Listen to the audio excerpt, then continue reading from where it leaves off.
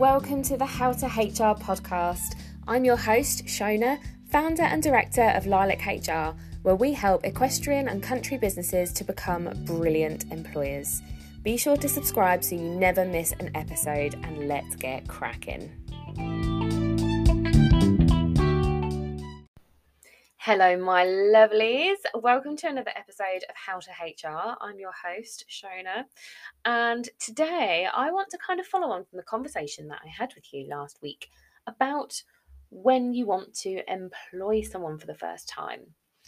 So when you first take somebody on as an employee, I recommend that you have a probationary period written into your contracts of employment. And the reason for that is so that you can give yourselves a period of time for the employee to get to know you and your company and make sure they want to work for you, and for you to assess the employee and make sure that they are right for your business. So when we think about probationary periods, I like to think of it like dating. The first couple of months of a brand new relationship, everyone's just kind of getting to know the lay of the land. Everyone's working out where the boundaries are, what the likes and the dislikes are. You're trying to work out what really irritates you about that person, if anything. So that's kind of what your probationary period is for, is working out, are you going to have a relationship? Are you going to be long term? That's what we want to understand. And you might feel that the level of success that an employee has in their probation is basically down to them. But when we refer back to it like a relationship, it's a two-way street, isn't it? The employer has to put in a bit of effort to help integrate their new employee to the business. So there are a few things that you can do to help to kind of create that success, create that fulfilling relationship that you want from your employees. And I don't mean romantically, because that's a whole different podcast about harassment that we'd need to have. So the first thing that you should think about is your induction. Now, when I hear the word induction, I think of the first day of work at a new job where you don't really do anything apart from try not to fall asleep as you're basically put to death by PowerPoint. We've all been there, right? We've all been there and sat through like a 6-hour presentation about health and safety and, boring things that we're not really that interested in.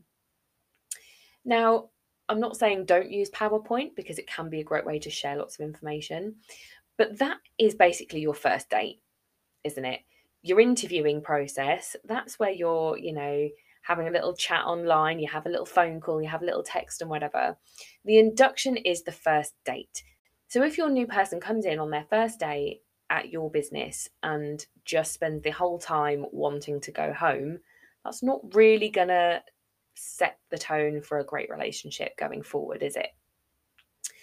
So what we need to do is kind of make their first day really enjoyable. You have to go through things like where the toilets are and the fire exits and all the usual kind of stuff, but it's all about integrating them, making them feel special, making them feel like you want to get to know them, and integrating them into the team. But the other thing that you need to think about with your inductions is that they need to go on for longer than just the first day or the first morning or the first hour, whatever your current induction looks like. It's about showing the new employee your ways of working, your ways of communicating, learning your systems, your procedures, and getting to know a whole new group of people. So what I like to suggest to my clients is that they plan at least a 2-week period of induction with your new starter. Now, that doesn't mean that you have to be joined at their hip for the first 2 weeks and hold their hand. What it means is you kind of structure their first couple of weeks for them to help them find their feet. So book meetings for them with key people in the business. So for example, get them, if they're working closely with your finance team, get them to work with your finance team, get them to meet the head of the finance team or meet the person that they're going to be having lots of communications with, because it just helps when that person has a question in 2 months' time, they will know the exact person to go to. Think about how you can help them to start building relationships and integrating them into how your business operates on every level. It's not just about the job, is it? They need to be able to come in, get on with people in different departments, communicate with people in different departments at different levels, and do it well. And build those kind of trusting relationships with the team that mean that they will be successful, that everyone will like them. That's what you're trying to achieve with your induction process. I know it sounds a bit like overkill, but trust me, it really, really works. It works much better than just throwing them in at the deep end, not telling them who anybody is, and hoping for the best. Believe me, it takes all of that stress and anxiety out of being in a new place and a new job for that employee, and helps them to focus on getting to know people, getting to know the place and getting to know what you're doing. So that's the first thing, induction.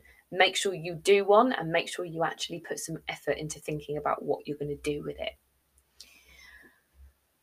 The second tip that I have to making your probationary period successful are regular reviews. You should meet up with your newbies more regularly than you would meet up with your established staff. So ideally, you should be meeting with your employee once a week when they first start.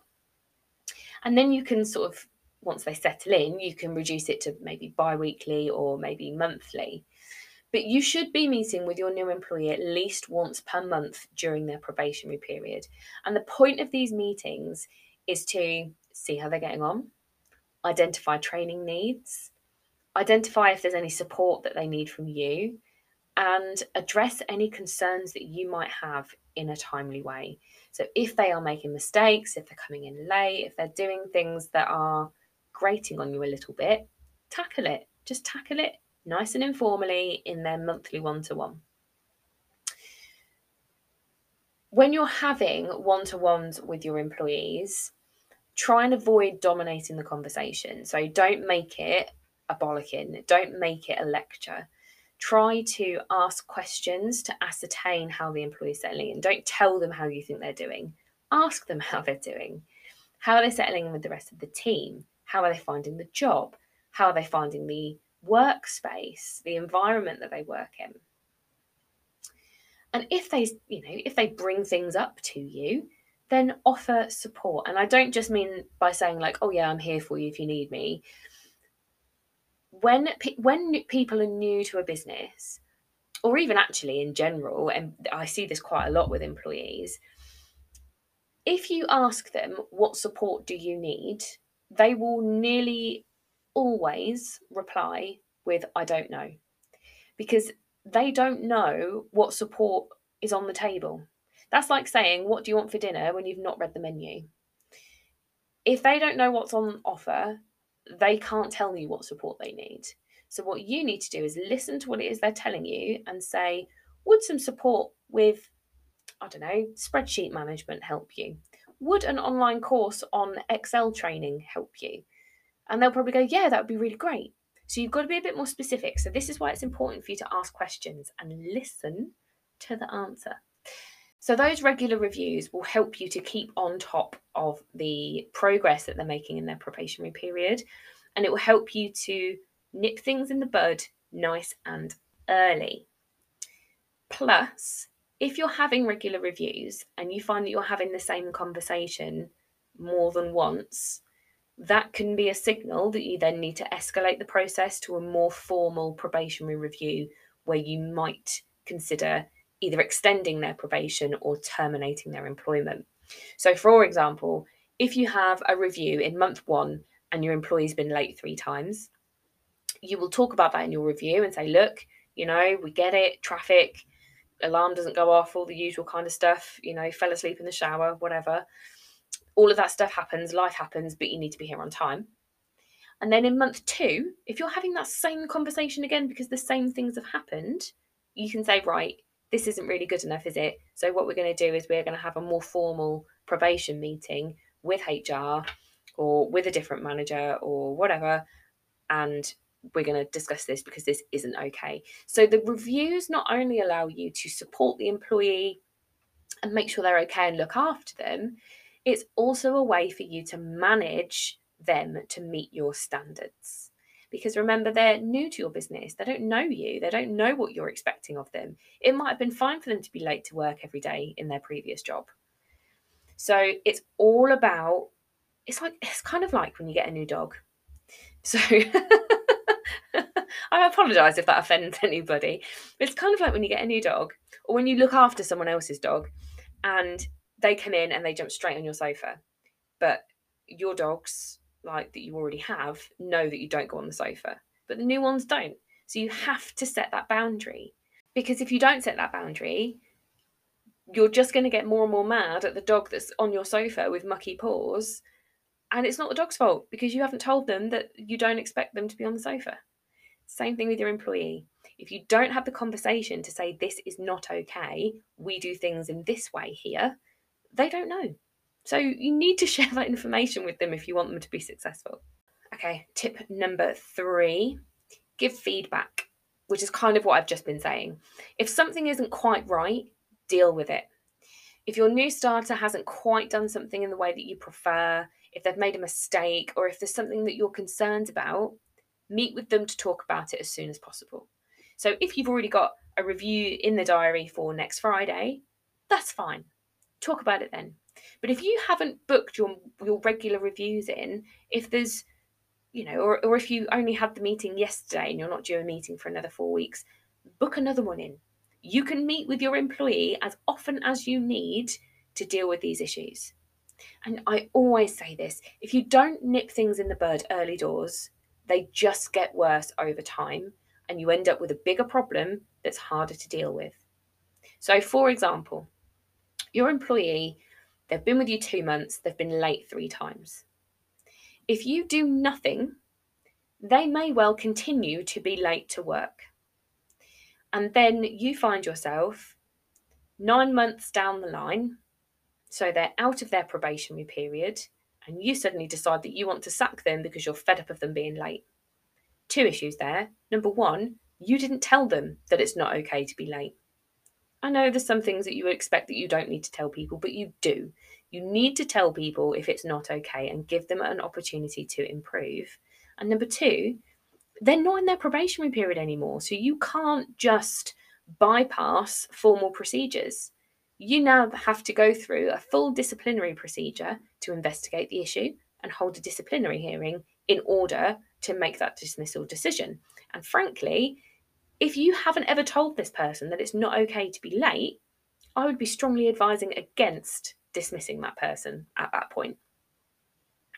Whereas, if in month 2, the employee's been late 3 times, you sit them down, you have a little chat about it, and you record it in your one-to-one notes, and then they are late again the next month, and you have another review booked, and you discuss it in that review, you can say, look, I've already spoken to you about this. We're going to now deal with it in a more formal way.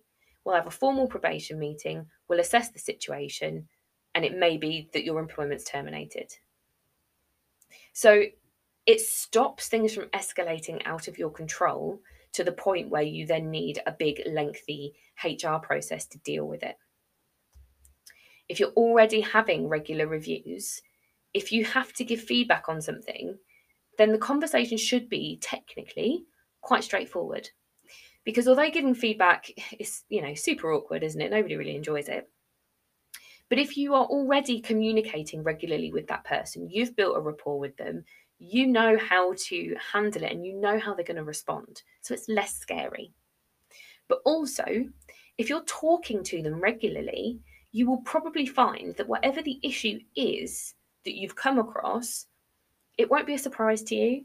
And you'll probably find it won't be a surprise to the employee when you sit them down to talk about it. So having those open channels of communication are so vital for the first few months. Well, and for, the entire employment relationship, but particularly crucial in those first few months to make sure that everything can be successful. And finally, you need to be prepared for challenges in probation. When you're dealing with people, you must always remember that not everybody thinks in the same way as you. So people will often do things that baffle you, that make no sense, that don't feel logical. The important thing is to remember to follow your procedure and focus on the facts. So when somebody does something like just doesn't turn up for work without ringing anybody, instead of focusing on how rude you think they are for not telling you that they're not going to come in, why don't you look at the facts? Look at, have I told this person the number they need to call if they're off sick? Have I told this person the procedure? And if I have, then they're just, not following procedure, in which case we need to follow a conduct management procedure, disciplinary, or a probation procedure. If an employee declares a health condition 3 months down the line that they didn't tell you about at interview, don't worry about the fact they didn't tell you at interview, and just focus on handling any reasonable adjustments you need to make for them and supporting them with that health condition. If an employee tells you they don't like your management style, don't get offended, get curious. Ask them how they like to be managed. Ask what improvements they would like to see and try it. We have to be open to challenges as employers, because not everybody is going to agree with us all of the time. Even if you're not an employer yet, even if you hire freelancers, people will disagree with you. People will do things differently to you. And you can either get pissed off about it or you can learn from it. Because if some sort of challenge like that comes up and you start to feel emotional about it and you start to feel offended, that means it's triggered something in you. So that means that you have got something that you can learn about yourself. And it might be that if someone comes up to you and says, I don't like your management style, it might just be because they don't like being managed, because I've come across plenty of them, myself included. But that's okay. That doesn't mean that you're a bad manager. It just means that maybe they're not compatible with you. Maybe it means that you need to do some tweaking in how you approach things, because none of us are perfect. None of us were born fabulous managers. It's not what we're here to do, is it? So just always see challenges as an opportunity to develop yourself as a leader. People will always, always, always do weird shit.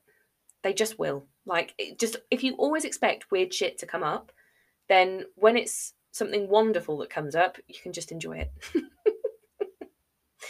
But people doing weird things is not necessarily a reflection on you as a manager. But and this is actually something that I learned through my riding. If my horse isn't doing what I want him to do, the first place I look is at myself. Am I doing everything that I need to be doing in the right way so that it's clear for him? And 9 times out of 10, I'm not. 9 times out of 10, he's drifting to the left because I'm sitting to the left when I want him to go to the right. So it's thinking about, okay, this person's doing something weird. Maybe they've gone AWOL. Maybe they're not following a procedure. Have I done everything as a manager to support them to understand that procedure? Have I given them a copy? Have I written it down, for starters? Have I shared the information with them correctly? Do they understand it? Do they understand the implications of doing it wrong? There are so many reasons why people do things maybe correctly, incorrectly, whether they do something that we think is weird or illogical. But if you can just look to yourself and think, okay, have I done everything that I possibly can for this person? And the answer may well be yes. Yes, I have given them that procedure. I've written it down. I've read through it with them. They fully understand everything. They are just choosing not to follow it. That's fine. Again, we don't need to get offended. We don't need to get upset about it. We just follow a procedure. That's exactly what HR is here for. So there doesn't need to be any stress. There doesn't need to be any drama. We can just go, okay, this person's doing something weird. This person's, not doing what I've asked them to do. Not really sure why. Don't worry about the why. Just focus on what it is you're going to do about it and make sure that you follow through on that. Now, I'm not saying that this is a bulletproof method to having 0 failed probationary periods, because, it's people, isn't it? We can't ever guarantee anything. But if you arm yourself with these steps and implement them consistently, and if you're always reflecting on yourself as a manager, have I done everything that I need to do? Have I acted in the best way possible? Have I been a good manager? You will improve your employees' chances of passing their probation, and more importantly, becoming a valuable asset to your business. There you go, guys. My little grapes of wisdom for you today. If you haven't already, then I strongly suggest that you check out my website, because I've been doing a little bit of updating and I've managed to make HR sound sexy. I know, it's shocking, isn't it? Yeah, go and check it out. It may well make you want to buy a bottle of wine. That is a side effect, but go and check it out, because honestly, all the plans have been updated. All the bonuses, all the extra content that you get with my packages have been updated, and it's just fabulous. So go and have a little look when you get 5 minutes. I'll put the link in the show notes for you. Have a fabulous rest of the week, whatever it is you're getting up to, and I will speak to you very soon.